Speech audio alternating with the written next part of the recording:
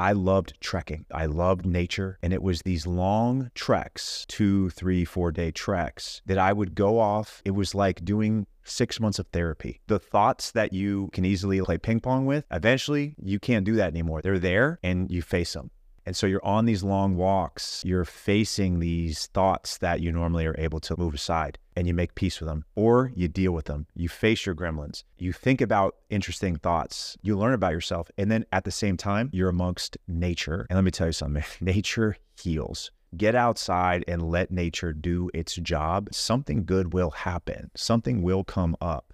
I want other men to understand and know that that feeling, that stuck or that stagnant feeling that I felt back when I was drinking and I was married, where I literally thought, this is just how life is, man. It's all good. We can do this. It's not that bad. I wanted men to know that there's possibility on the outside of that. Welcome to the Heart of Man podcast, a podcast for any man seeking to live in alignment with his deepest core and lead a life of profound meaning and connection. I'm your host, Alex Lehman, and I'm here to empower you through transformative conversations, eye-opening insights, and practical wisdom. Join me now as we venture into the heart of man. Let's dive in. Stephen Whalen is a transformational life coach, meditation facilitator, and strength and conditioning coach with over 10 years of experience working with world-class coaches, athletes, teachers, and healers. His own personal journey began with his own aspiration to play professional baseball.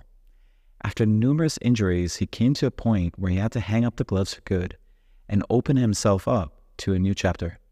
He quickly found a passion for the field of coaching, specifically within the realm of strength and conditioning, and ended up transitioning into guiding world-class athletes through his programs. Stephen came to a point where, in his own words, he had it all.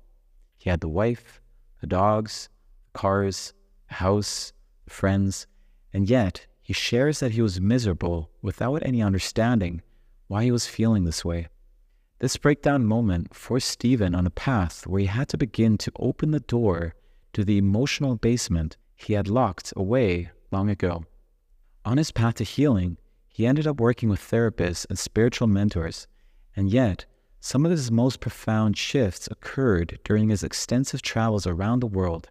Being immersed with nature and frequently embarking on multi-day treks, Stephen found his way back to himself. And it was there where his next mission was birthed, Thrive Coaching. This movement combines coaching with adventure, and Stephen now guides men through transformational adventure retreats where he guides them back to themselves, fostering a deep sense of clarity and connection. Stephen and I connected just days before this interview, where we spoke deeply about our personal journeys. Both of us experienced massive healing through coaching and travel, and I knew this would be a powerful access point for us to come together.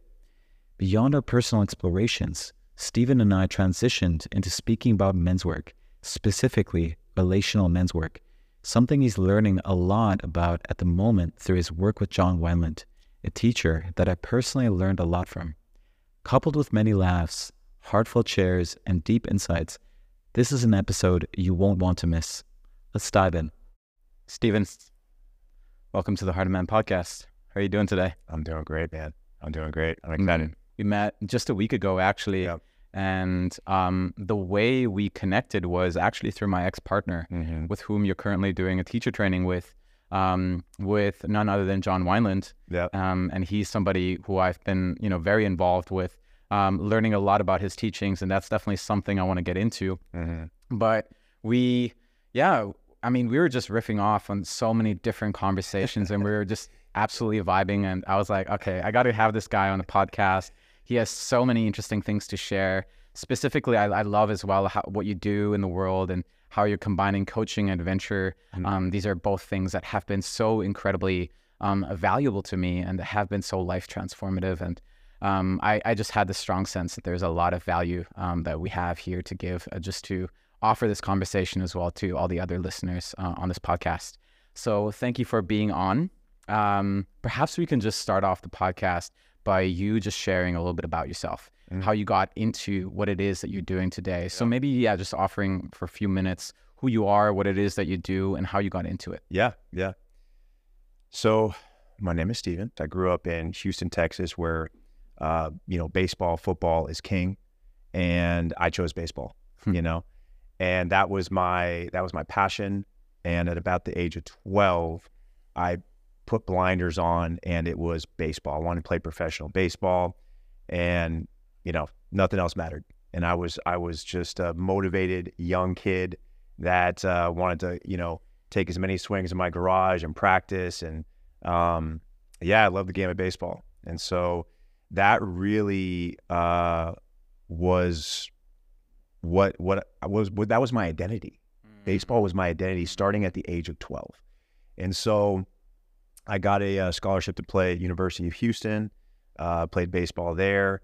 I would say that at University of Houston, that was my first experience of truly, coming across adversity and dealing with everything wasn't linear anymore. It had been very linear for me. I'd been a very good baseball player, and that was the first time I got humbled. Was when I went there, and there's obviously you're playing at a high level, and you're used to being like the guy and the best, and all of a sudden that was a time where I wasn't the best anymore. Led me to actually I transferred schools, went to a smaller Division I school at University of New Orleans. And after that, continued playing professional baseball till about the age of 25. I had torn my ACL for the second time, and I had made the decision, in professional baseball in the minor leagues, if you don't break, AA, AAA by the age of 26. What is that, just to clarify? Sorry for those listening. It's so in professional baseball, you have the minor league system or the farm system. And so it's you don't just get drafted, and you're not just immediately in the big leagues, right? That's what everyone sees. Major League Baseball is what you see on TV. But they have minor league baseball, and in minor league baseball you can have up to like 6-7 different farm teams. You have your rookie ball team, you have a low A team, a couple low A teams, you have AA and AAA. So for me, I was playing in those low A, also in independent leagues, and I hadn't broken AA or been associated with the major league organization. So for me, I was 25, tore my ACL the second time, and I was like, it's time to hang him up and try this next chapter of life on Precise. It's time to move on. And that was interesting for me. There's with athletics, there's something, post athletic depression.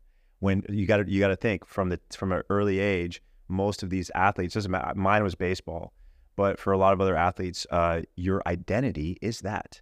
And then all of a sudden, when that's taken away and you're not the star, the baseball player anymore, who are you? Because during those times, you're so focused, laser focused, which is what makes these athletes so great. But all of a sudden, when that's not there anymore, who are you? And what do you do? What do you stand for? And I did what most, a lot of athletes do. I got into coaching, which is a beautiful thing. And I'm very grateful for doing that. And I got specifically into strength and conditioning. I always thrived in the weight room. I always loved the preparation side of the sport. I always loved the process. I didn't know this at the time. I wouldn't be able to speak into that, but what I loved was the process. I loved the journey aspect of sport, right? I loved the preparation. I loved all the stuff that you do behind closed doors, not just what people are seeing in the field. I loved that grind, And so I always loved my strength coaches. I always had so much appreciation for them, and I wanted to be that guy. And I also wanted to be a strength coach that I always desired and wanted, right? Because I had learned as an athlete, I'd always looked up at these coaches, and there was always something more I wanted out of a coach. And so I was like, you know what? I want to be that guy. I want to be that guy for these athletes. So I started in the private sector, got into high school, and then I got a internship at an older age at Eastern Michigan University.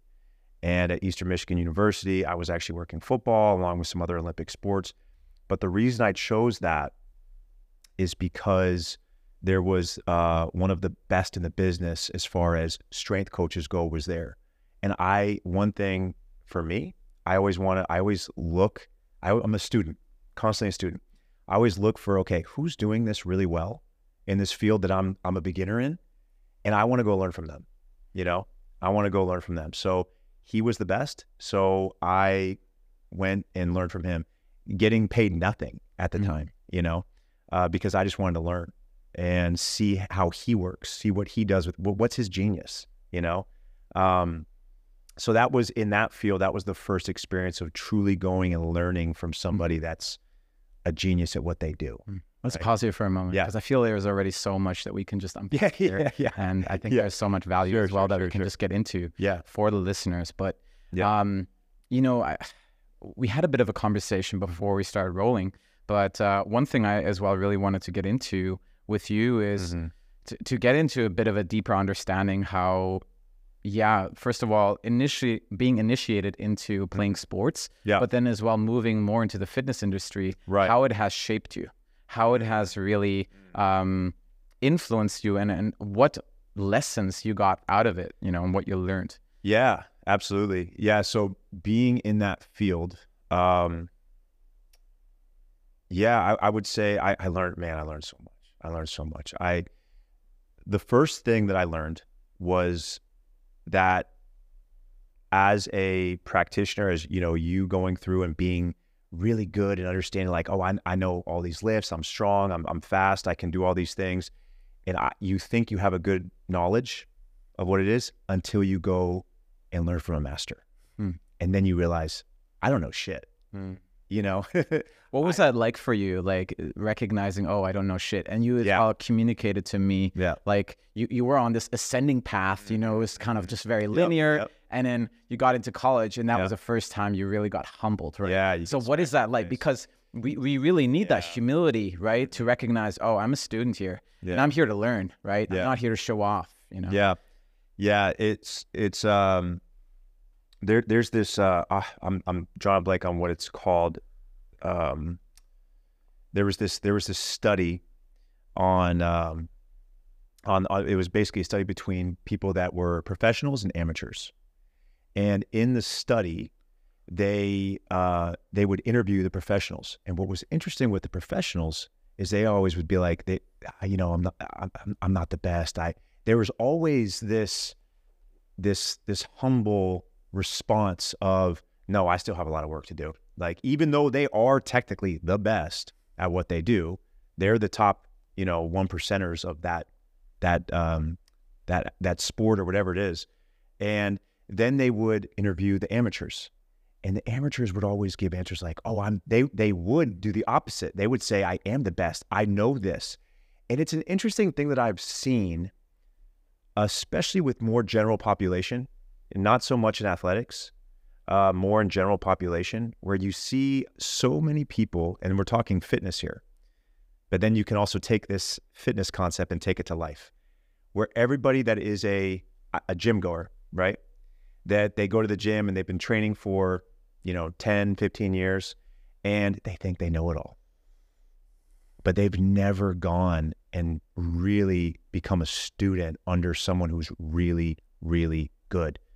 And so that's something interesting. So for me, I would talk to a lot of amateurs, and it's interesting to hear them speak, because just like you would think that they don't need coaching, they have it all figured out, and you're just like, and all of a sudden you go talk to a master or someone who's a professional, and they're humble, and they're always have that beginner's mindset where they want to learn more. They're on the path. I think that's the interesting thing. I think a lot of people in that amateur realm, and I think that's what that study really was like, the amateurs think they're at the top, and they're actually in the middle.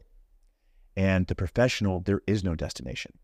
It's just a path that just continues to go, right? They're going to continue to grow their entire career, their entire life. And I think that mentality is something that I definitely learned, and I saw, and I continue to see in coaching. Yeah. Interesting, right? When I hear that, I always have this lens that I always look behind what is actually there, right? And it's like, I'm thinking about the person who is righteous enough to say, I got it all figured out. I already know it all. Yeah. And to me, like when I saw that in my life, right, in my immediate life with the people I spoke to, what I often saw, what was covered underneath it, was a lot of insecurity, right, and an unwillingness as well, just to embrace I'm flawed. I have weaknesses. I have limitations, right? Whereas the one who's humble, he's actually the one who's willing to look at those limitations, those weaknesses, and he's willing to work on them. And this is why he becomes the master. This is why they become the professional, right? Because they're willing to consistently look at that edge. And it's hard because it brings up shame. It brings up insecurity. It brings up, fuck, maybe I'm broken. Maybe I'm flawed to some degree. And it really requires that ability to look at ourselves and still to not collapse within the limitation, but rather see it as something, okay, this is where I'm at, but I as well have an ability to rise towards that, what that I see I want to create for myself. Yeah, absolutely. And, I think this even goes back, Alex, to our connection, why we're even here today, right? You do a fantastic job of what you do, right? I've seen what you do. And then even in talking, you know this work. You know this work really, really well. And you've been doing it for a long time. However, we talk and there's this curiosity and humbleness and openness for discussion, as opposed to, I'm going to talk about this topic and this. It's like, no.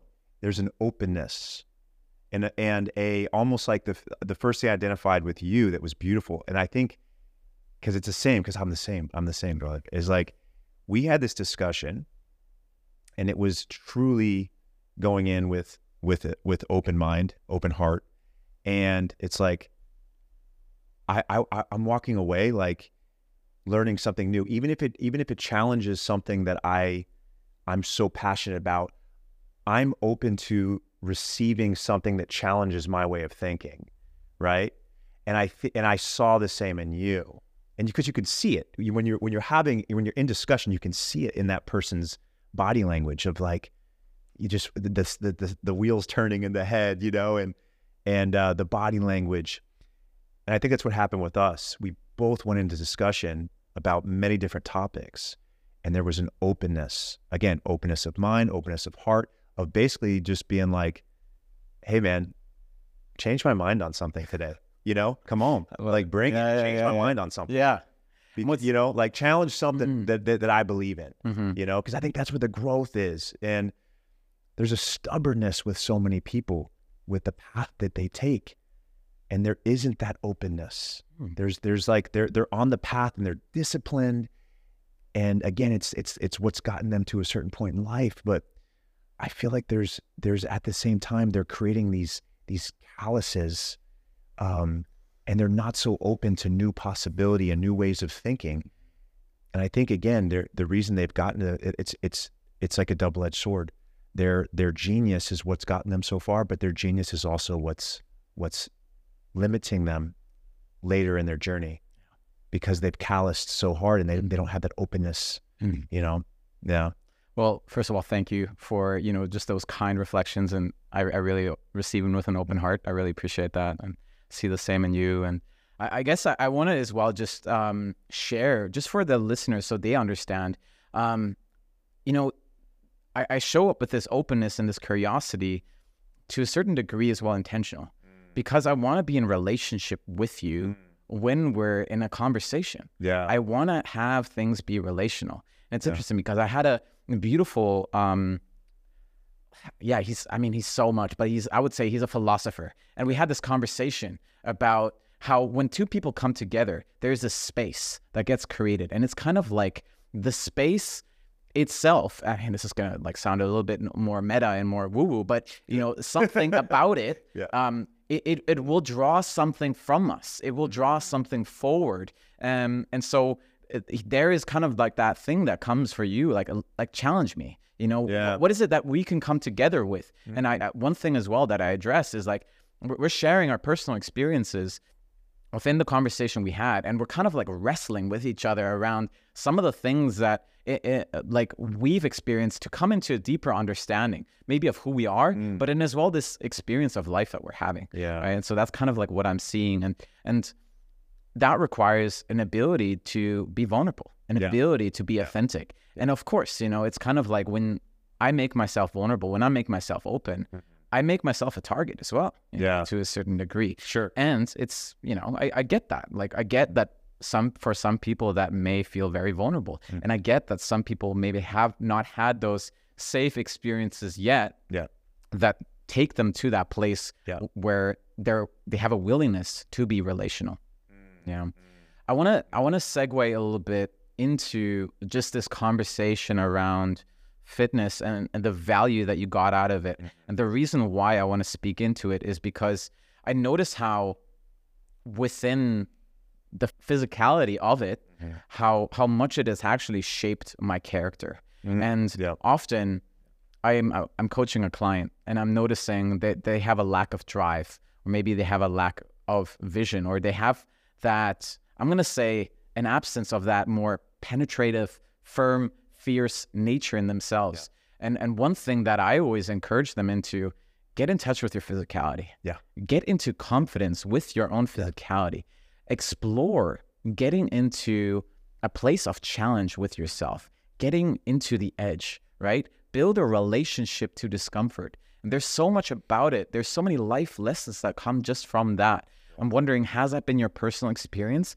And if there's other things that come up for you as well around this importance of building a relationship to our physicality, I'd love to hear about it. No, that's good. That's good, bro. Yeah. Well, first of all, absolutely, man. Like what the physicality training, whatever you want to call it, finding some modality. It could be yoga, it could be strength training, it could be, fitness classes, whatever it is, cycling, running, finding some type of physical challenge. It does something to us, and you don't need science to even back it. Just ask anybody that's ever committed to any type of physical challenge. Something good happens, Very rarely will you hear someone at the beginning, you're like, hey, let's commit to this 3-month program. Like, let's go train 3 days a week. And then the other 2 days, I want you to do maybe some form of stretching or yoga or some type of, some type of class. And let's commit to that. And for some people, that sounds absolutely terrifying, especially if they're starting at the beginning. But all of a sudden they commit to it. And at the end of the 3 months, just if you can find this person, let me know. Never will you find a person that says, you know what, I regret doing that. Never, ever. Why? Because it's not just like one good thing that happens. So many good things happen during that journey, and there's a lot of challenges and a lot of there's ups, but there's also some really extreme downs during that journey. So many good things happen during that. You learn more about yourself. I would say in its essence, you learn more about yourself. You learn more of what you're made of, what you're capable of. You have to develop grit. You learn you learn who your friends are, who really supports you, who really cares about you. You learn which relationships are maybe superficial, which one. You learn so much just from starting a fitness or a physical journey, right? It's really, really interesting. And then through that physical journey, you start, it's easier to tack on things, right? At first, it just starts with the physical. But then all of a sudden, it's like, because you're developing these habits, now you can start stacking more habits. And so it might be like, okay, before I go to the gym, now I'm going to try this gratitude practice or something, and you start doing these things you hear about, or a lot of us, this is very common, and I do this too. You listen to podcasts or audiobooks, and you watch stuff on social media, and you're like, you have every intention of like, I want to get to that, but that's where it stops. It's like you just have that intention of getting to it, but you never get to it. But then all of a sudden you start this plan or this physical journey, and then all of a sudden you start to see the resistance start to lessen, and all of a sudden there's an easier entryway to get to something like I'm just using this as an example, like a gratitude practice or journaling or one of those things that you see or hear on the podcast. You're like, you know what? Because I've created this habit and you're starting to like really feel confident in yourself and your ability to do things that you have some resistance to. All of a sudden that resistance starts to go away and you have that entry point to start something that you want to start, you know? And so all of a sudden you start stacking these other little habits and you become like a freaking your own version of it, like superhuman, you know, like you're becoming unstoppable, man. And that's fucking powerful. Yeah. It's fucking powerful. And it starts with a physical journey. I love what you're saying, you know, and, you know, as you know, and I know this as well about you, we primarily work with men. Yeah. And one thing that I'm consistently seeing is that there is this hunger, and a lot of men may not be able to communicate it, but they want to feel that they're competent. They want to feel that they're capable. They want to feel like they can be the leaders of their lives, where they can lead themselves to the thing that they desire. And they are able to pursue that for themselves. And when we're able to do that, as you said, we have a deeper understanding of who we are, but we as well feel more confident in our lives, right? And what that really requires in many ways is moving through that threshold of discomfort, pain, resistance, right? And it's actually part of the journey. It's part of the path. People see it as the problem, right? People see it as this thing of, how do I get rid of the resistance? How do I get rid of this like discomfort? But it's more about the resistance is here to shape you.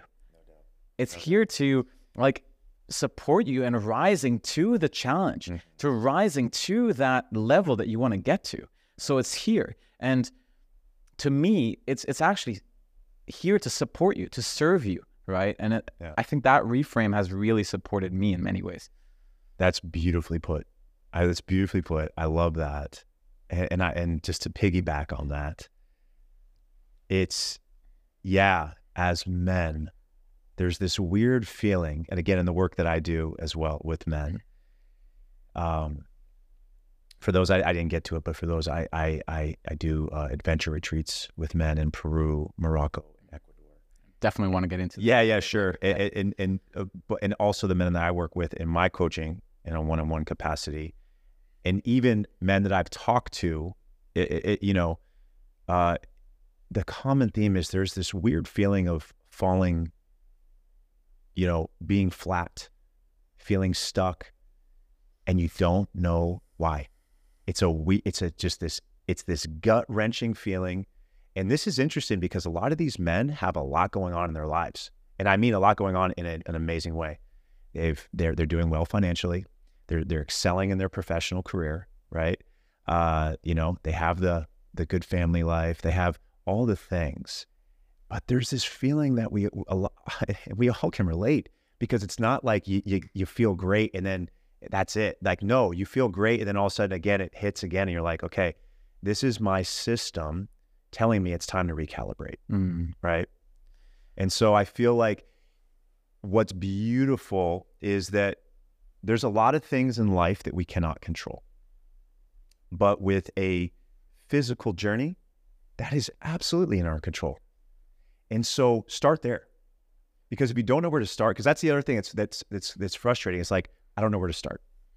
Well, start there. Start there, and through that journey of creating the discipline, creating the routine, seeing transformation in your physical, not just the physical shape, but how you feel internally, then something will happen. You're going to, again, as men, we are mission driven. And so all of a sudden, when you create this mission that's within your control and you start proving to yourself that you can get it, right? Because you're showing up for yourself. All of a sudden, that's doing something to your system that is, you're recalibrating. You're in the process of recalibrating. And then through that recalibrating process, now you can, again, tack on the next thing. But start with what's in your control, Start with that. And then all of a sudden, I think it's seeking out other mentors, other men that can fucking sharpen you, because that's the journey you can start on your own, is like the physical. But then through that journey, now that you've proven yourself like you're important, and that you're going to follow your mission. Now start tacking on, like, you know, I'm doing a men's group like yours, like start tacking these type of, bringing these men into your life.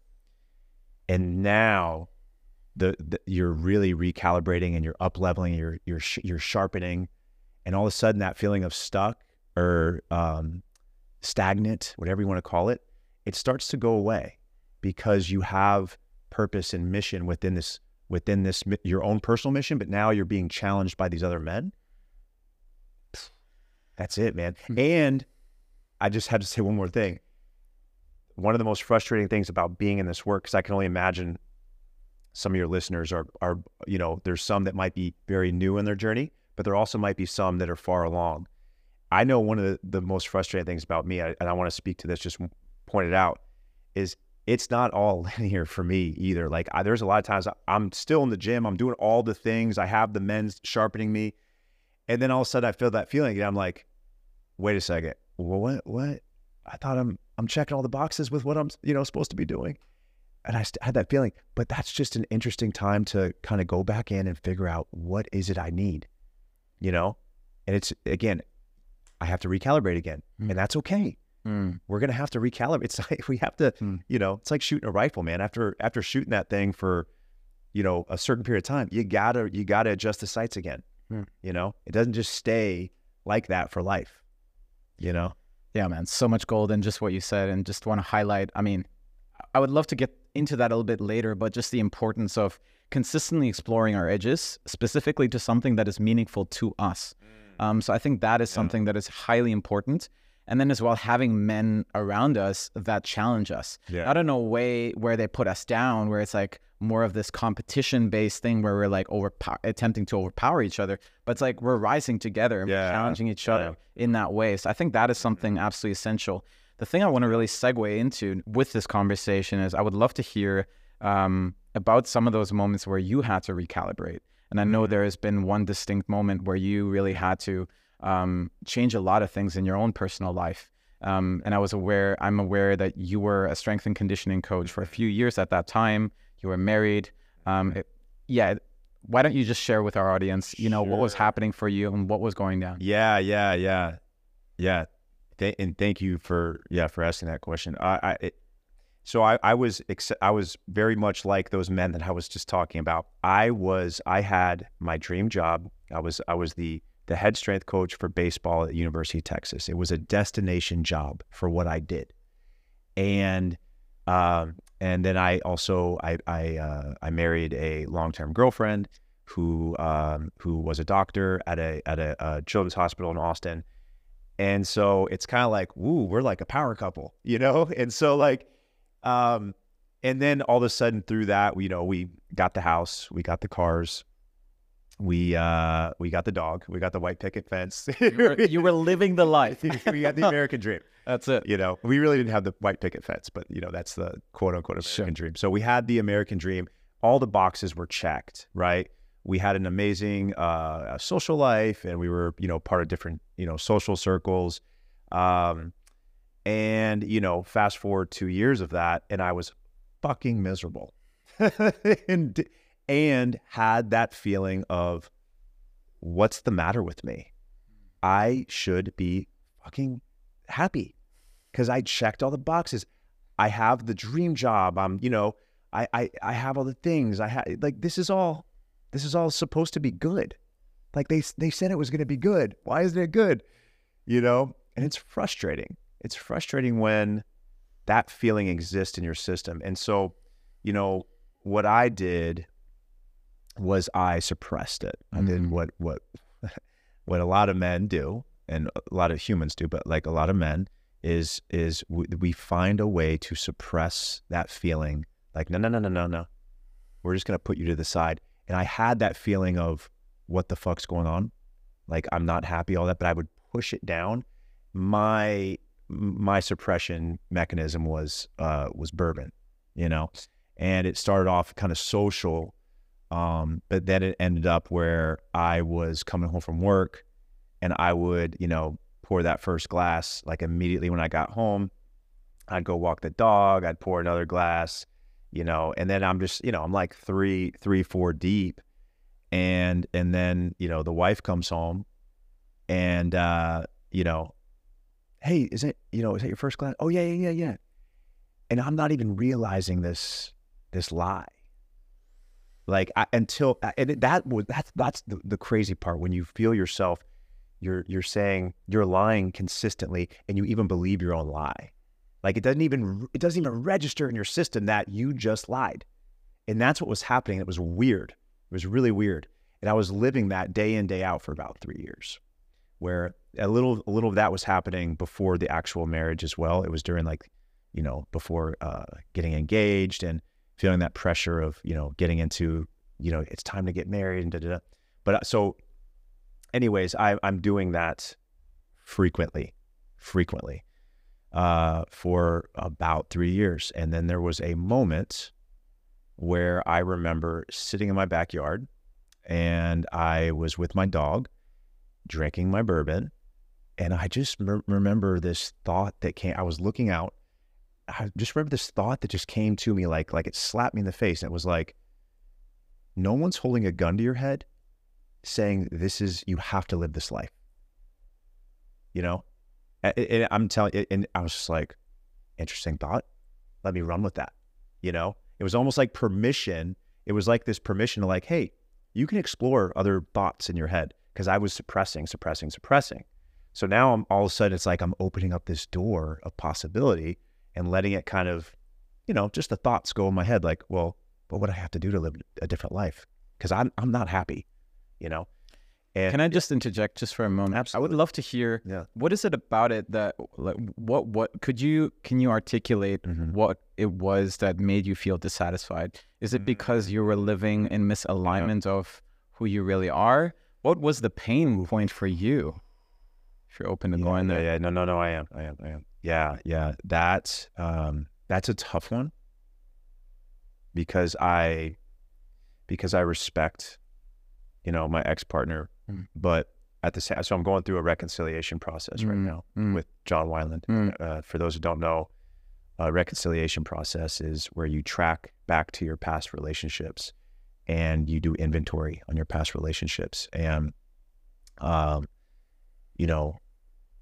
course, the one that I knew needed to be reconciled is my ex-wife.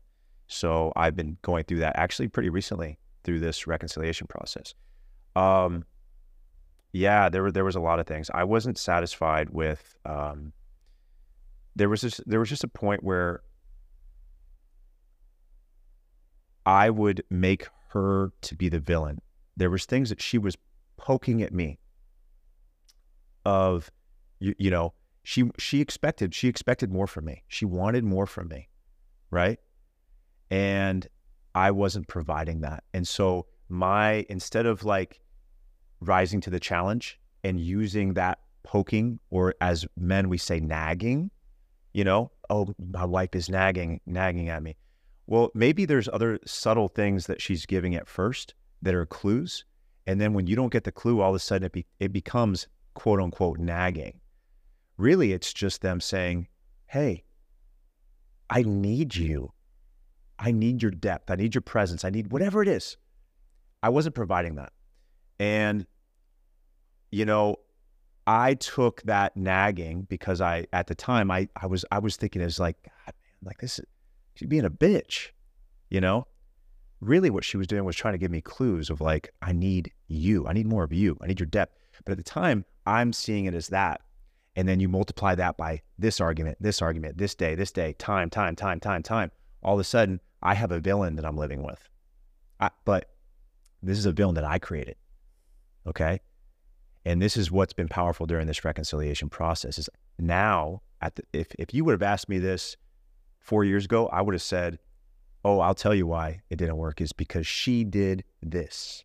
She was in some of there might be some truth to that, right? She's going through her journey too. But I will tell you, the biggest thing that I'm learning is that I'm taking responsibility that I created that.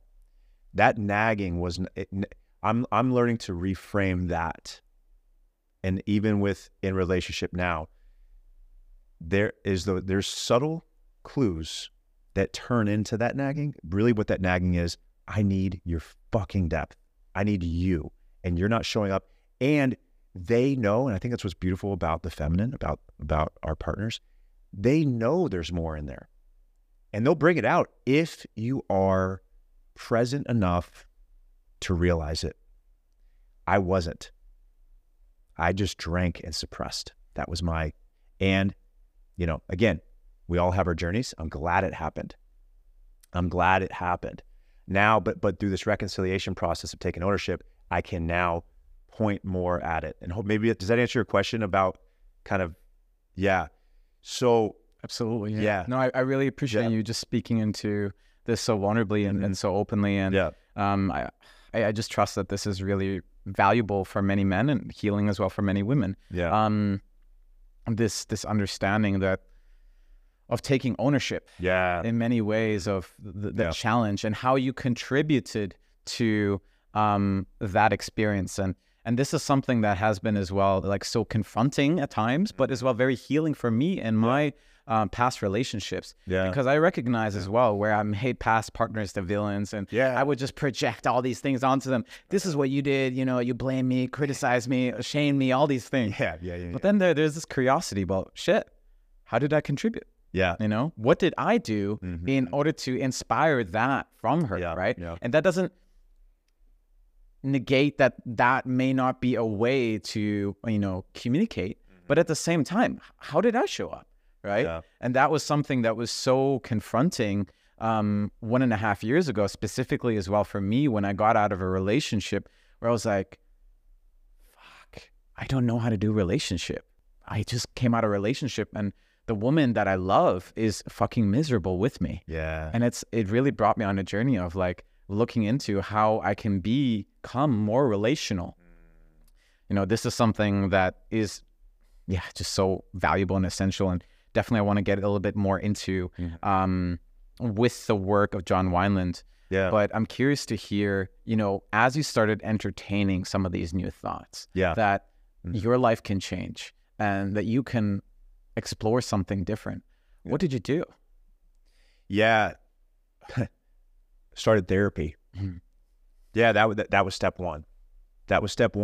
Again, it's hard to do stuff on your own. And so I was actually I was lucky. I was kind of forced into therapy because we were doing this at the time, going through the divorce process, couples therapy, and then they recommended, hey, you both need to get your own therapist, right? And so for me, coming from that, you know, that background of like, you know, when it all costs, like alpha male environment, you don't get therapy, you know. I don't need that shit. And were you, I'm curious to hear, were you as well connected to your feelings at that time, or was that as well something that you kind of shut down? No, I love it. So sober, no. You put some drinks in me, you know, just like I think we can all relate to this is, you know, sometimes when you talk with some men, a conscious man will talk about this anytime.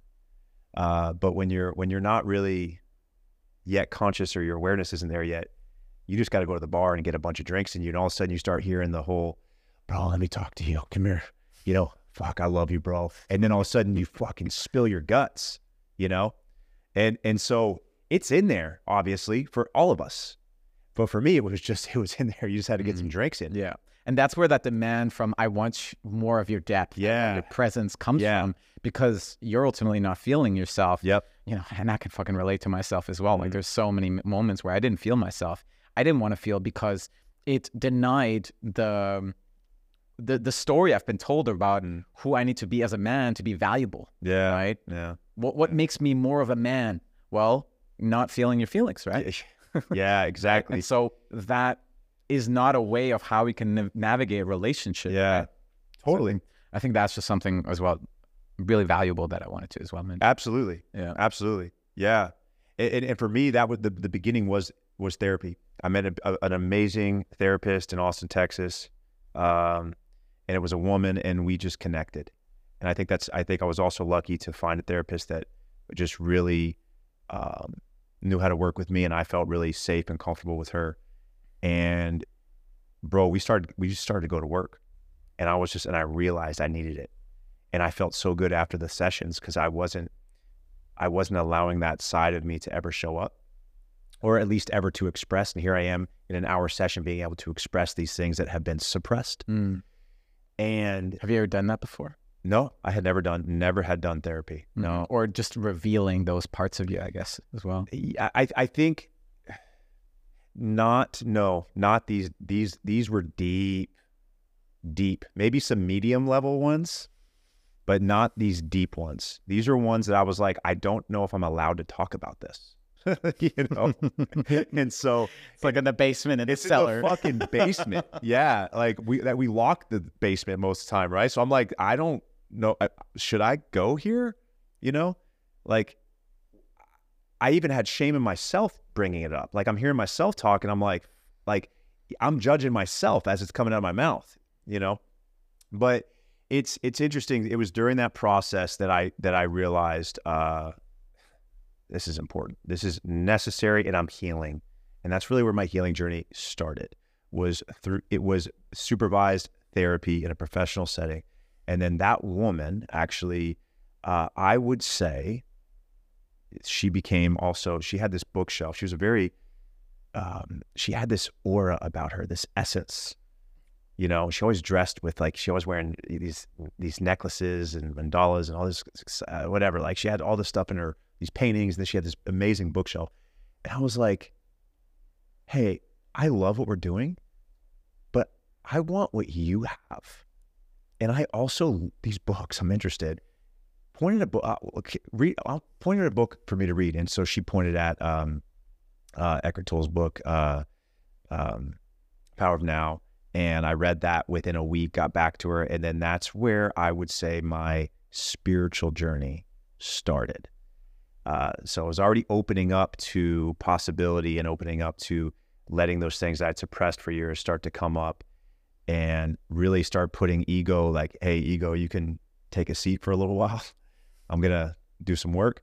And then it was through, her and her guidance and mentorship that really led me down my spiritual journey. And then that was the moment where my whole world started to fucking change, because it was one moment after another in my day-to-day life, my regular day-to-day, I would just see things differently, and it would stop me in my tracks. And I would be like, you just get these downloads and these realizations of, whoa, I'll give you one example. I remember as I was going through this journey, because we always start as a student. Here I am as a student in this very new field of information, and I'm reading all these books, and I'm walking in Austin, Texas. There's this trail called Lady Bird Lake or Town Lake, and I would walk this often. But I'm walking the same path that I'd walked for 3 years, and I'm walking this path, and all of a sudden I look up and I see the leaves are green. And that sounds fucking crazy, but I was just like, of course I had seen that they're green before, but I saw the vibrance, and I saw them really just green. And I stopped and I fucking started bawling, crying, because I was just like, oh my God, I have I can do this, because I think I still had deep down, I still thought I had all the stuff of this is your life now. You just got to keep doing this. And all of a sudden I was like, oh my God, I can do whatever I want. I have another chance. That was I have another chance. And I'm seeing the beauty of everything around me. And I was like, I have another chance. Oh my God, I have another chance. And then there's that excitement of holy shit, what is even happening right now? What do I do with this? And yeah, the growth started happening. I started seeing the beauty in everything. I started even to become a better coach with the athletes. But then there was a point where I was excelling so much and feeling this vibrance come out of me, which was ultimately that essence that I was telling you about that my therapist had. it's just coming out of me because I'm just allowing it to like come out, and it's showing up everywhere, and people are like, hey, what's different about you? You know, what are you doing? And I don't know. I'm a student of this beautiful, beautiful new way of living and of being open, living open. I think that's really what it is of just being open. And yeah, I just got to a point where that world of the strength and conditioning world, there was a ceiling to it, and I wanted to see what was on the other side of the ceiling. So I quit my job, I sold everything, and I got a one-way ticket to travel the world for 1 year because I wanted to go explore more of me and see what's out there. And then, of course, I had a great resume. I'll get another university job when I get back. But once I started down that journey, bro, and I started meeting other people like you and seeing that other men even talk like you know, I was like, whoa, that's different. That's something I haven't really seen before. And I've been around men my whole life, and these powerful men, you know, but powerful in a different way, you know? I'm wondering if travel, like, what is it about travel that made you believe this is an access point for me to get to know myself better? Because it has been for me. Yeah. It has been for me. But I wonder, you know, for the listeners here, like, they may ask themselves, well, how? I don't get it. I've never done this before, right? So I would love to hear, you know. Yeah. What was that? I think it's no different than it kind of goes back to our beginning discussion about the physical journey, right? Just go travel and something good will happen. I promise you.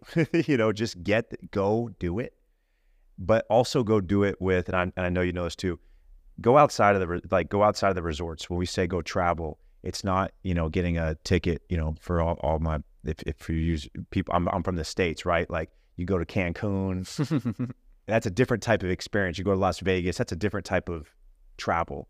This is what you're talking about. What I'm talking about is go to a place that requires exploration and a sense of adventure. Meaning you don't know necessarily what's going to happen, right? I go to a resort, I can tell you what's going to happen, right? I may not know the exacties, but I can, in its essence, I know what's going to happen, right? But you go travel, you don't know what's going to happen necessarily day to day. And that's the beauty. You don't know. And then through that journey, there's going to be incredible people that you are going to meet, local and other travelers.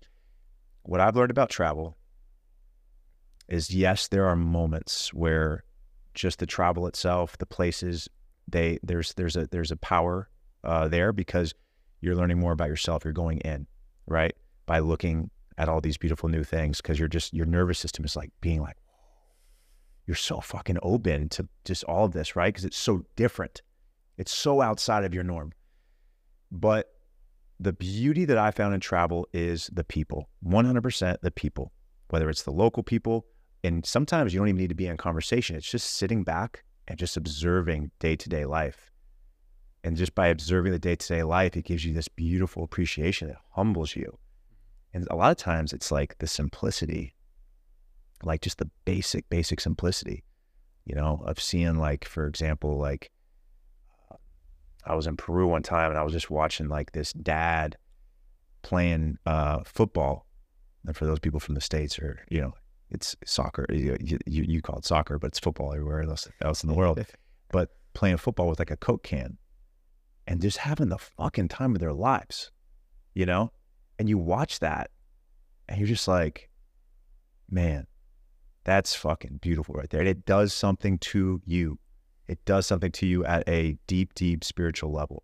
But then there's the sitting down at a cafe, or just, you know, you're walking up the beaten path, and all of a sudden I sit at a coffee shop and there's an Alex two seats down, journaling and doing something really interesting. And, you know, just the essence of travel, we start getting into conversation because you're more open to conversation on the travel road than you would be, you know, let's say at your regular you might go to a Starbucks in your hometown, you see the same people every day, and you may not talk to them once for 2 years. But in a cafe on the travel road, I go there one time and then all of a sudden we end up in a conversation, and this happens all the time. And it's always interesting, and you're always going to learn, because the type of people that are on that road are thinking differently. They're thinking differently. They're kind of outside of that box, they're outside of that box, or whether they're way outside or they're just starting to peek outside, they're outside of the box. So the conversation that you're going to have, you will learn something. You will learn something about them that's really interesting, that will stem some curiosity that you want to explore, or they will pull something out of you that's interesting as well. The people, man. Mm-hmm. It's the people you meet that is unique on the travel road, for sure. Yeah. What are some of the biggest changes that you saw within that 1 year of traveling, and lessons maybe that you then took into your life, and then as well inspired the work that you do? Yeah. Honestly, the thing that, first of all, the thing that inspired me was, back to that, was meeting people like you. I met people like you that were doing incredible work, I was like, whoa, I didn't even know stuff like this existed, It opens up the possibilities of what is possible. Yeah. And you're like, whoa, I want to do that. I don't know if I want to do that, but I want to do something like that. I know I want to help people. I've always helped people, right? I've just done it in my field, but now I want to help people a little differently. I realized that through the travel, what I realized was I loved trekking. I loved nature, and it was these long treks, 2, 3, 4 day treks that I would go off, and it was like doing 6 months of therapy, because the thoughts that you can easily play ping pong with, eventually you can't do that anymore. They're there and you face them, right? And so you're on these long walks and you're facing these thoughts that you normally are able to move aside, and you make peace with them, or you deal with them. You face your gremlins. You think about interesting thoughts, you learn about yourself. And then at the same time, you're amongst nature. And let me tell you something, nature heals. It's just get outside and let nature do its job. And again, something good will happen. Something will come up. And that's what I learned. I was like, holy shit. Also, it was a combination of meeting people like yourself. Of course, I did other things, like I did Vipassana, 10-day Vipassana. I did all these other things that were just more curiosity of I want to go deeper into this stuff that I'm thinking about. I want to go deeper in it. So meditation was a big piece of that. But it was meeting people like yourself, and it was these long treks that I was like, okay, I want other men to understand and know that feeling, that stuck or that stagnant feeling that I felt in my back when I was drinking and I was married, where I literally thought, this is just how life is, man. This is how life is. It's all good. Just, we can do this. It's not that bad. But I can suppress this fucking thing, and just because things aren't that bad. I wanted men to know that there's possibility on the outside of that, because when I realized, there was a moment during that travel, I was like, holy shit. Because I could think so clearly back and be like, wow, how the hell did I get from where I was to where I am right now? How the fuck did that happen? It's possible. And I wanted other men to know it is possible. And so yeah, I took that combination. I was like, I want to create something for men that feel that stuck, that stagnant, that feeling of they can't pinpoint it. What is this weird feeling? I want men to know that there is possibility outside of that. And I want to combine the two things that really made an impact in my life. Getting into nature and walking, trekking, doing some type of physical challenge amongst brothers, right? And other men that support them, that sharpen them, that they can talk to and be vulnerable around, and say the things that they aren't able to say in their day-to-day, and their peers in their day-to-day. And really, it's just so for me, and I'm growing in my coaching ability in this embodiment work in the Whalen program, but really for me, what I've realized I've done, because I didn't know what I was doing at first. I was like, I just had that idea. Really I can name it now. What I've done is I've created a very safe container of these retreats, where really what I've done is I've created a container, and then what we do in that container, man, and we can do anything, right? Because the container's safe. We're amongst quality other men, quality individuals, quality men. When I say quality, I mean men that are willing to do the work. They're there to grow. They're there to surrender to an extent and be like, man, like, just relax and open. Step into the unknown. Step into the unknown and open. And when you add physical challenge to that in nature, powerful stuff happens. Powerful stuff. I'm sure there's a scientific explanation to that. I can't tell you what it is, but I've seen it because that's what I've been doing. Yeah. I just see what happens to men when they're out there in nature amongst other amazing men, and just the conversations that happen organically and natural. Life-changing. I mean, there's so much that we can speak into, and I definitely want to as well leave some time so we can speak about the Whalen program and everything you've been working on. But I want to pinpoint on some of, I guess, the things I heard from you that I believe is making this such a transformative experience. I think, and I believe this is very, I believe this is generally the case for everybody, but a lot of men that I speak to, there is this, they live a life under the expectation of who they think they should be and how they should be living their lives.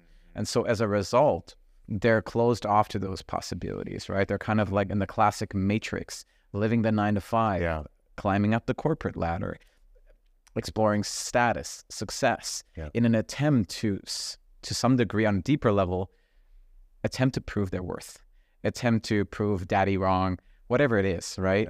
It could be so many different things.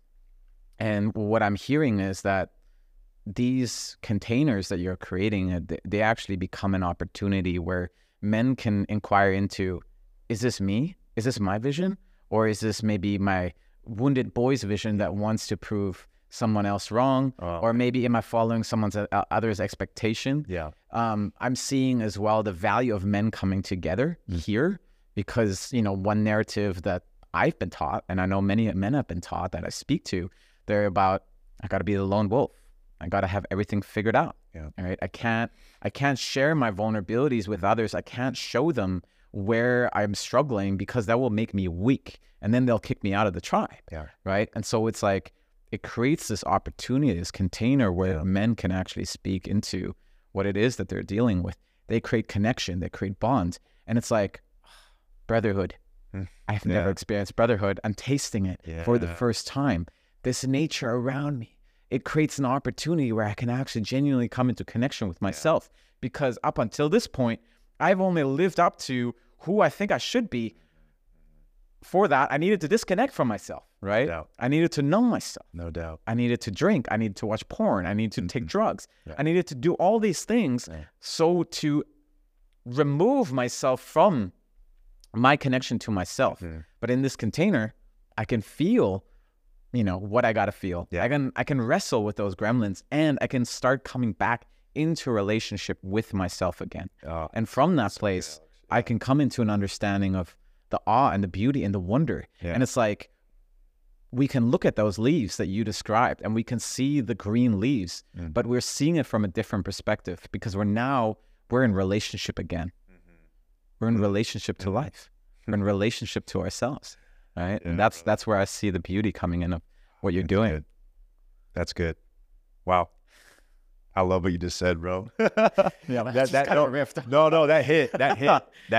That's so many things that you just said that are so important for, again, these type of conversations need to be happening more and more with men, because it is so common and we just don't talk about it. Like you said, the suppression mechanisms of, you named a couple more, right? We talked about the drinking, but the porn, the sex, whatever, man. It's like, you name it and list it off.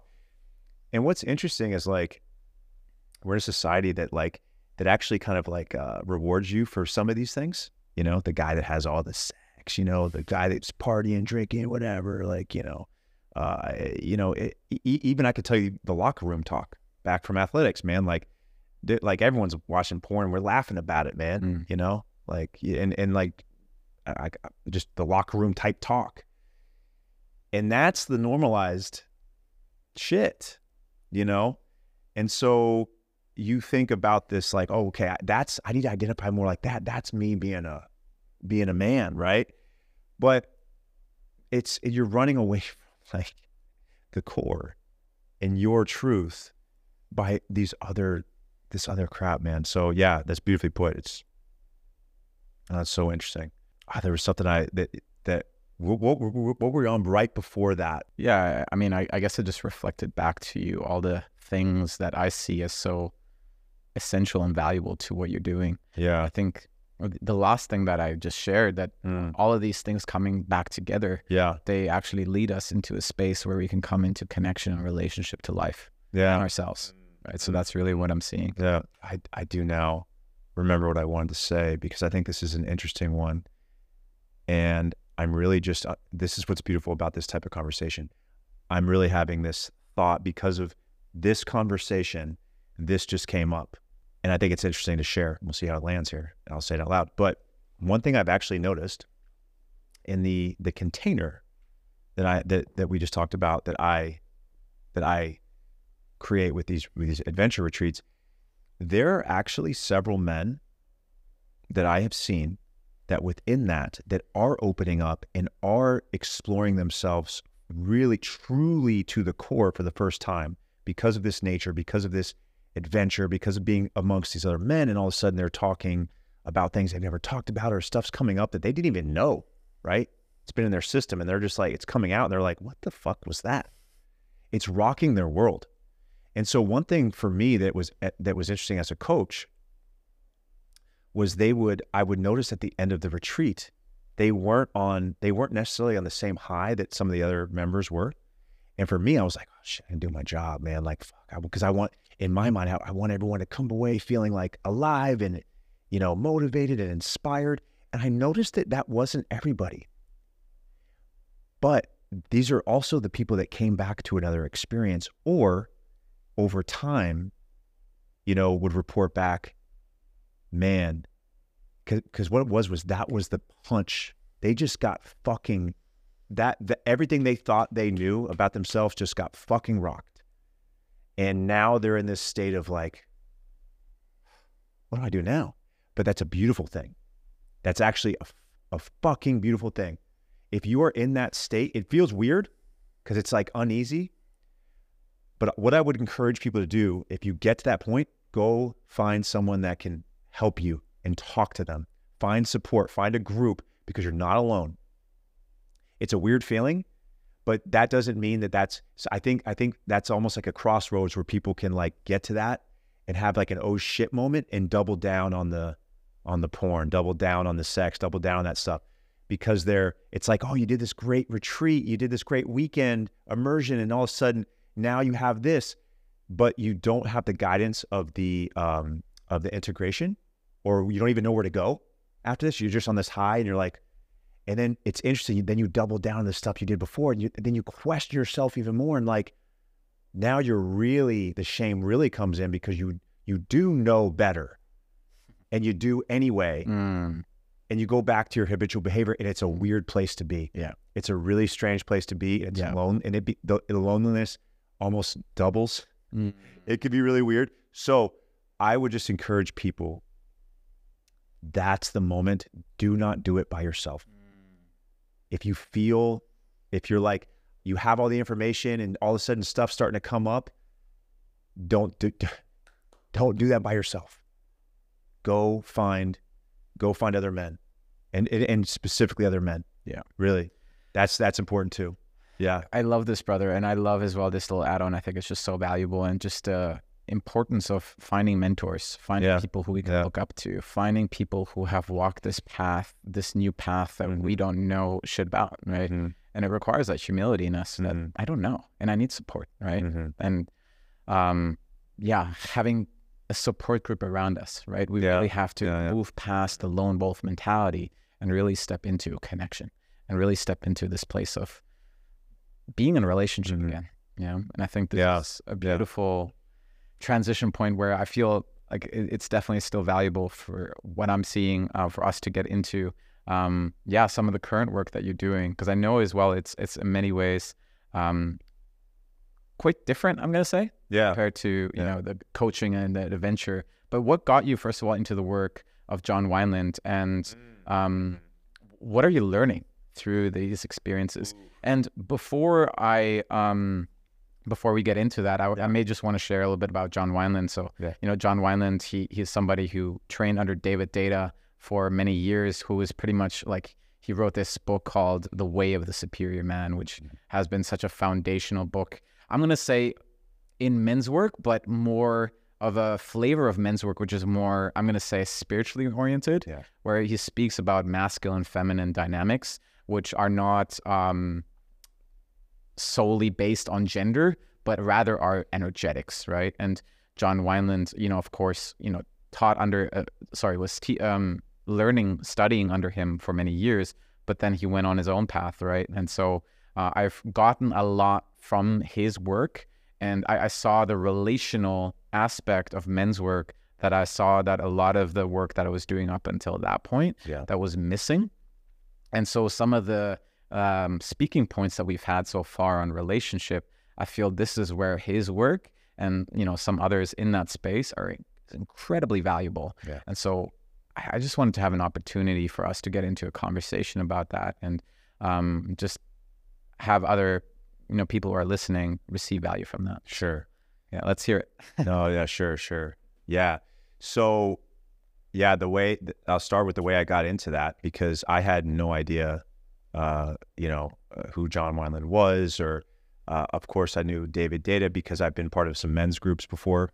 And so the Way of the Superior Man's a staple in that work, right? So I've heard about that, had read it, but I had read that book at a different stage of my life. You know, I had read it very early on in my journey, from a different lens. And it was also being talked about among men that were using it, the information. They were just at a different stage of where they were at, right? Single men, getting women, things like this.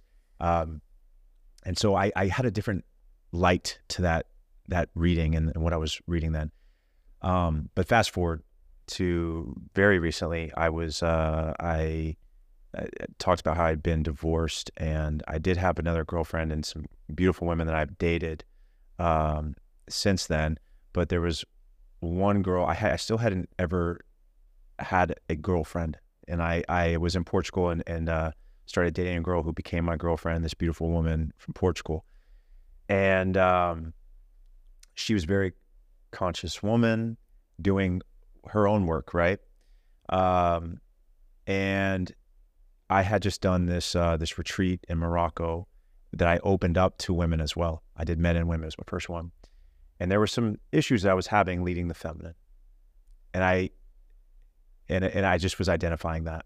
I thought I understood it because I'd coached women's sports before, you know, and I'm like, oh, I know how to, you know. But when you're opening up a container of complete vulnerability and opening up the same container I opened up for men, which I still learning, but I knew how to handle that. When I opened it up for women, I was like, ooh, I think I'm stretching myself a little here, you know, especially as a facilitator. So I realized that, and there were some other things that just happened during the trip where I was like, God, man, I just felt like I failed, you know, I felt like I failed leading the feminine. And then I go back to Portugal, and I had some things where I was questioning myself, and then some things that came up in the relationship, and then all of a sudden we break up. And then I really feel like I just don't understand the feminine. I'm failing the feminine. And it was again at that point where, you know, you feel like everything's linear in your life, and then all of a sudden you get fucking rocked. And here we go, recalibration. But I didn't identify that now till I didn't identify that at the time. At the time, I'm like, what the fuck's happening? Now what I realize is life, if you open up to life, life is constantly going to give you opportunity to recalibrate, and it's going to give you signs. This was a sign. And it was very different than the work that I've been doing. But she said, I think you need to look at this guy named John Whelan's work. And she sent me his Instagram, and I started looking at it. And I just started listening to him talk, and I was just like, okay, wow. The way that he just speaks, the way he speaks, and it just transmits it just really spoke to me and resonated with me. I was like, wow, this is kind of different the way he's talking about it, you know? Similar messages to a data and some of these other things, but the way he says it is just, I'm paying attention. Now I'm looking at the website. Now I'm looking at the work he's doing. And of course, now I'm looking more to David Data's work again. Then I read John's book, From the Core. And I was really interested now because, again, I'm reading this work now at the stage I'm at now compared to where I was, 4 or 5 years ago. And obviously he's bringing up David Data again. So I reread The Way of the Superior Man. And it was a totally different book than what I read 4 years ago. You know what I mean? Because I was just reading it with a whole new light. And I was like, I have work to do.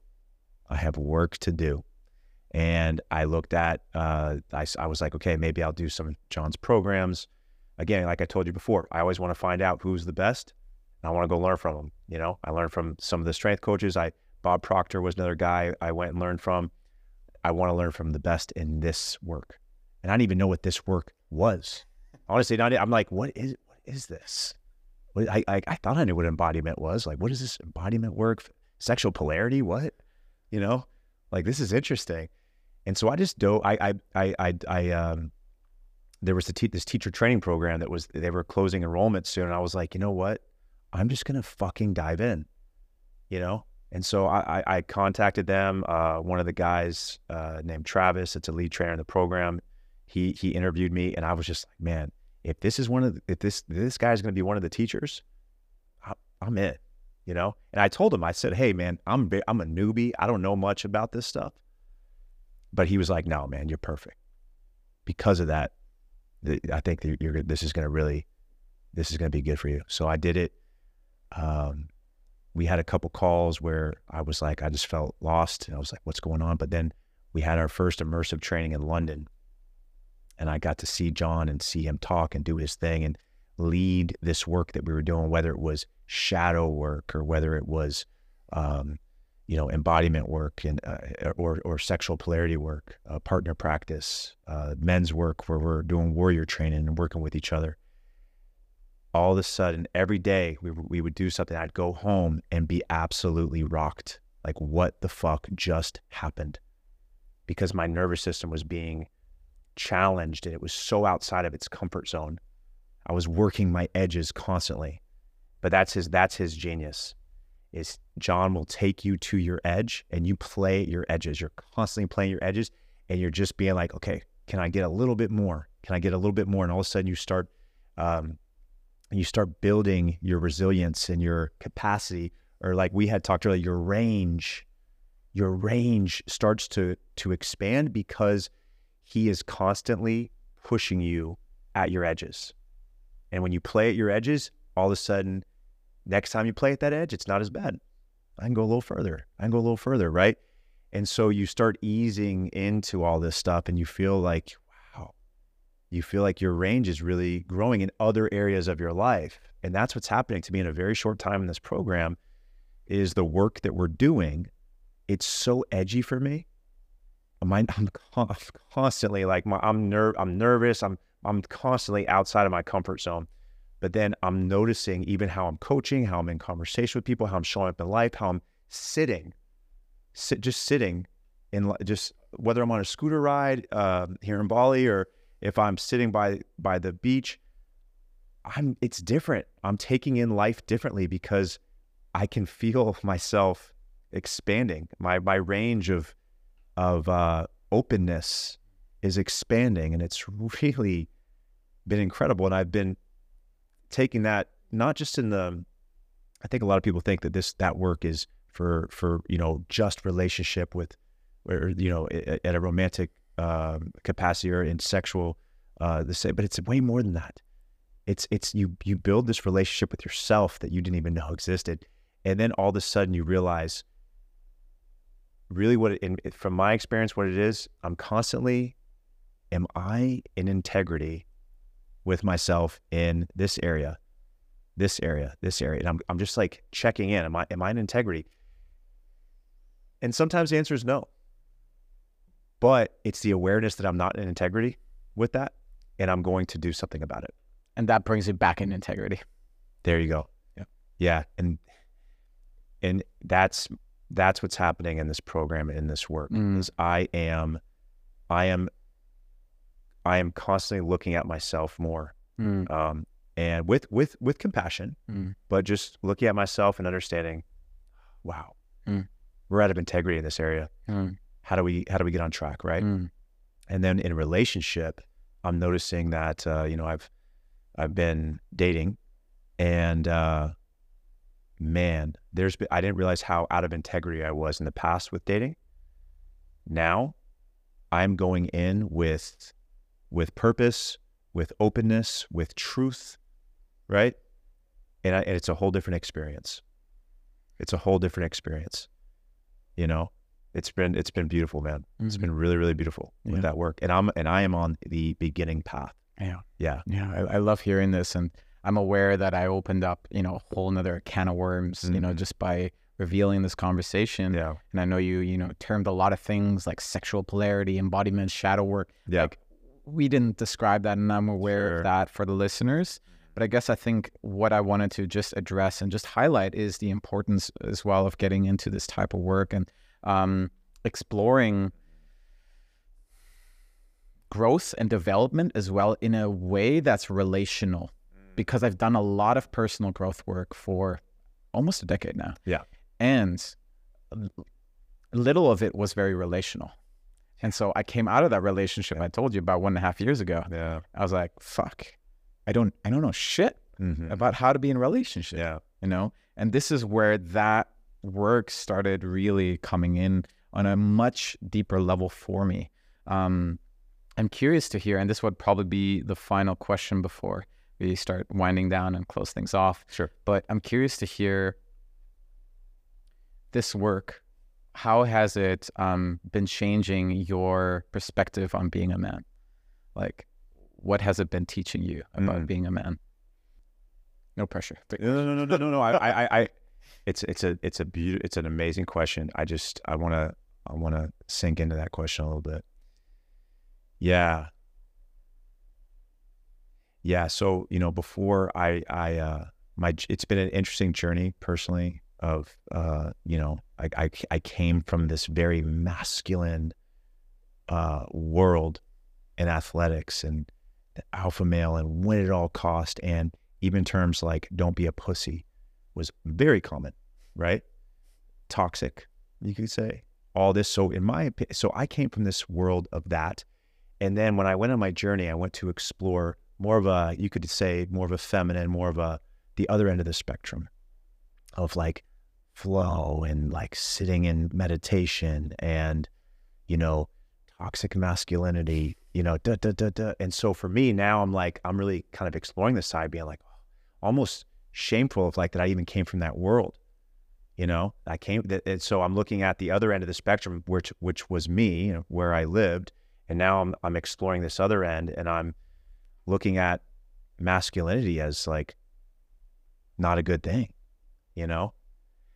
And then as I got a deeper understanding of this world, I was like, okay, I need to kind of like balance this shit out, because I love it. I love that I'm over here. I love that I'm learning this, but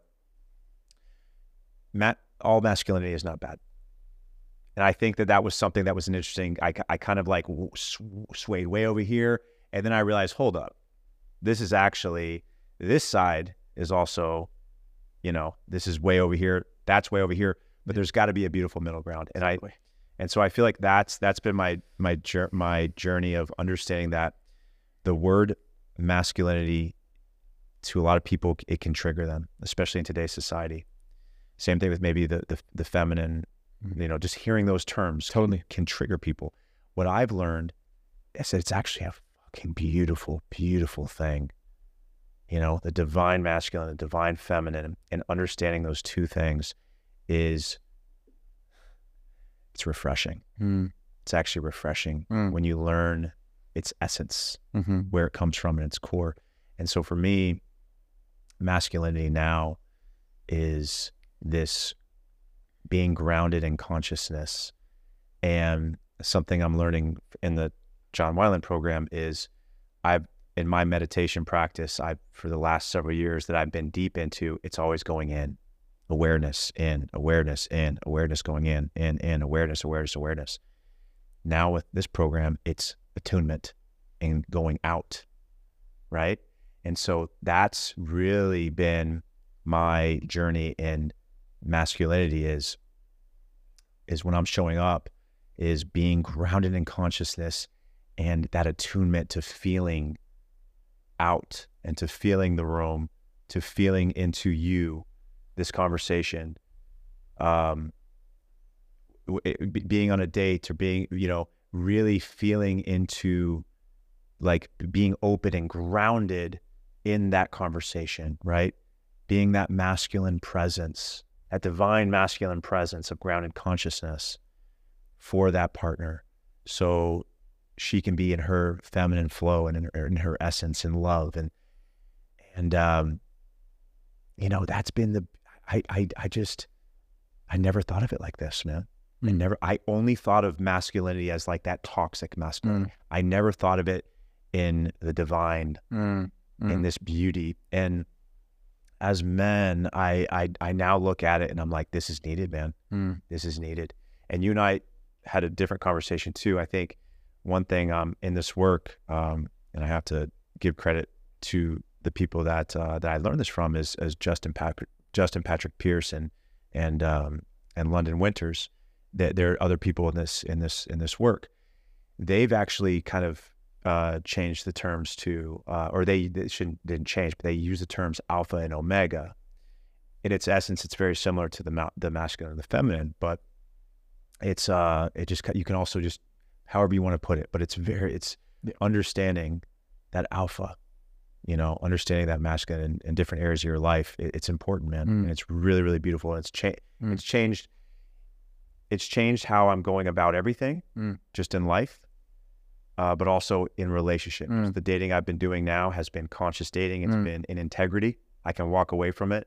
And I also have other men that I can go to and actually ask them and tell them what I'm going through, just to double check. Hey, I feel integrity, which is important, but I want to tell you what I just did. What are your thoughts, right? And because this is where the sharpening comes in. You might think you're in integrity, but they actually might be like, actually, bro, I feel like that wasn't. And so it's like, oh shit, okay. And but it's again, so it's having those men to check you. But yeah, kind of that was a big answer to me. Yeah, no, I love it, brother. I love it. And just speaking as well, just to that evolution of maybe coming more from this place of being cut off from our emotions and coming from this place of striving, winning, achieving, acquiring, which, there can be an unhealthy expression of that. There can be an adolescent expression of that, right? And then as a reaction, swinging the other way, falling more into, like, if we were to put an archetype on it, like more the nice guy and being more sensitive and more flowy, where there's value to that as well, right? But it's in the middle way, as we spoke. It's the integration of both, and we need both. And actually, in order to really come across as safe and actually be safe. So yeah, thanks for sharing that, and feel like I want to close the loop on that here. First of all, I just want to acknowledge you, man. Thanks for this beautiful conversation. There's so much richness just within this conversation and everything that we've covered. So really want to just acknowledge you, Stephen, for everything that you do and your work, and just the value that you've provided to the audience here. Yeah. Thank you, brother. This has been a lot of fun. This has been a lot of fun. Absolutely. Yeah. Where can our listeners find you? So Instagram, at Thrive Coaching World. That's the best place. That's where I'm most active. And then also I have a adventure retreat for men coming up in March in Peru. So you can find that information on my Instagram. But that is when? That's in March 2nd to March 11th. Okay. Yeah. So I'll make sure as well to put that in the show notes. Just to close it off, I have one final question for you. My invitation is to maybe crystallize it down to 1 to 2 sentences. But as you know, this podcast is called Heart of Man. And one thing that I'm really inspired by and something I'm really driving at is to explore the essence of the heart of us as men. And I'm really as well consistently exploring that within myself, because that's the thing I cut myself off from at a very young age. So I'm curious to hear what enlivens you in your own heart and what drives you at your deepest core. The first thing that comes is possibility. Possibility. The possibilities in life are infinite, man. That's it. Thank you, brother. Yeah. All right. For all the listeners here, thank you as well for checking into this conversation. I hope you got a lot of value out of it. If you have any questions, if you want to share your insights, if you want to share what you got out of it, feel free just to reach out. And until next time, sending you much love. Thank you for listening to this episode. Your time and attention is truly appreciated. If you enjoyed the show, make sure to subscribe to stay tuned for my upcoming episodes. And in case you know somebody who would find this episode helpful, I encourage you to pay it forward. Finally, if you've personally been receiving value from the show, one way you're able to support this podcast is by leaving a 5-star rating and a written review on Apple Podcasts or Spotify. Not only does this help more people find the show, but it also supports me in bringing more incredible guests on for the future. I'm your host, Alex Lehman, and until next time, signing off.